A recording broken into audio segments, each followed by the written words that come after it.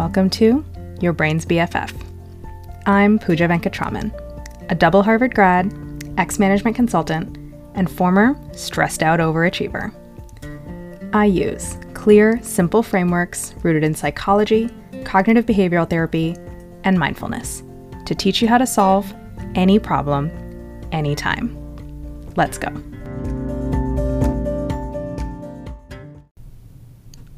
Stop setting quality goals and start setting quantity goals. What do you want to get better at? Is it writing novels, losing weight, dating, balancing work and family, speaking up in meetings, running your sprint planning process?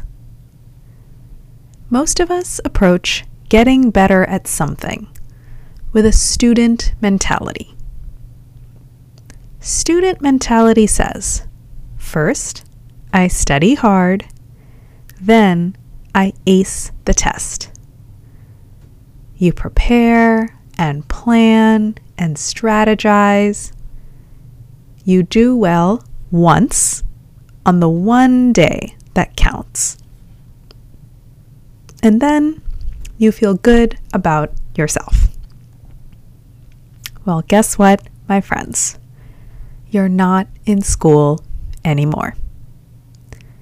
There's no teacher at the front crafting a curriculum and handing you a test.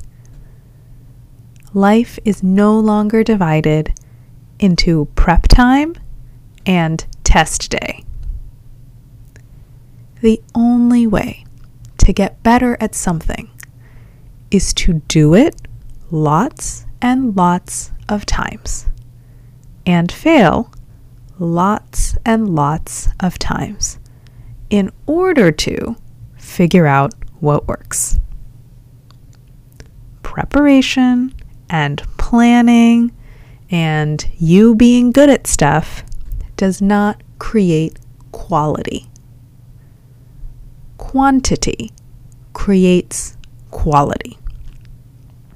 And I know you're afraid of failure and you don't want to make mistakes, and the thought of doing something badly is so very painful to you.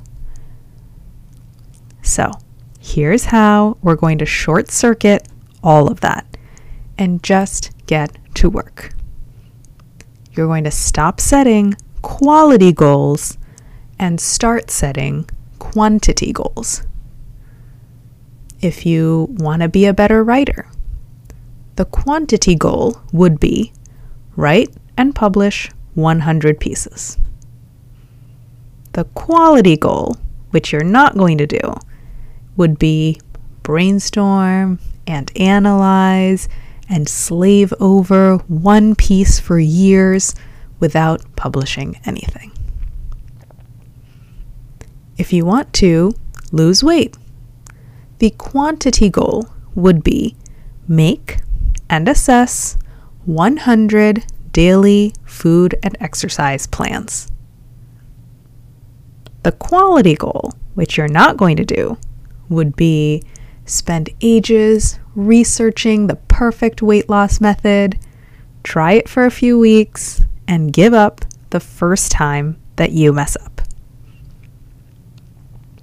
If you want to have better presence in meetings at work, the quantity goal would be speak up 5 times in every meeting for the next 30 meetings.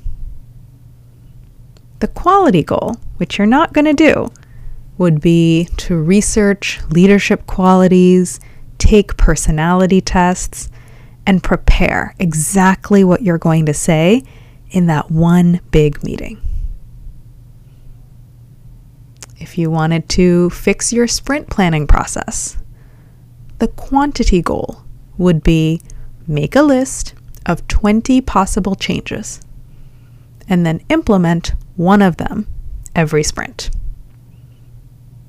The quality goal, which you're not going to do, would be to read every article you can find about sprint planning and try to devise the perfect process in one shot. When you set a quality goal, you over-prepare up front and you give up too fast when you fail. When you set a quantity goal, you keep the focus on just trying stuff again and again and again. And you're never failing because every attempt represents progress. And as you create more and more quantity, quality will emerge on its own. You already care about doing things well.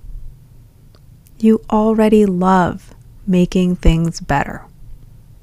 So you're going to do that automatically as you create more quantity.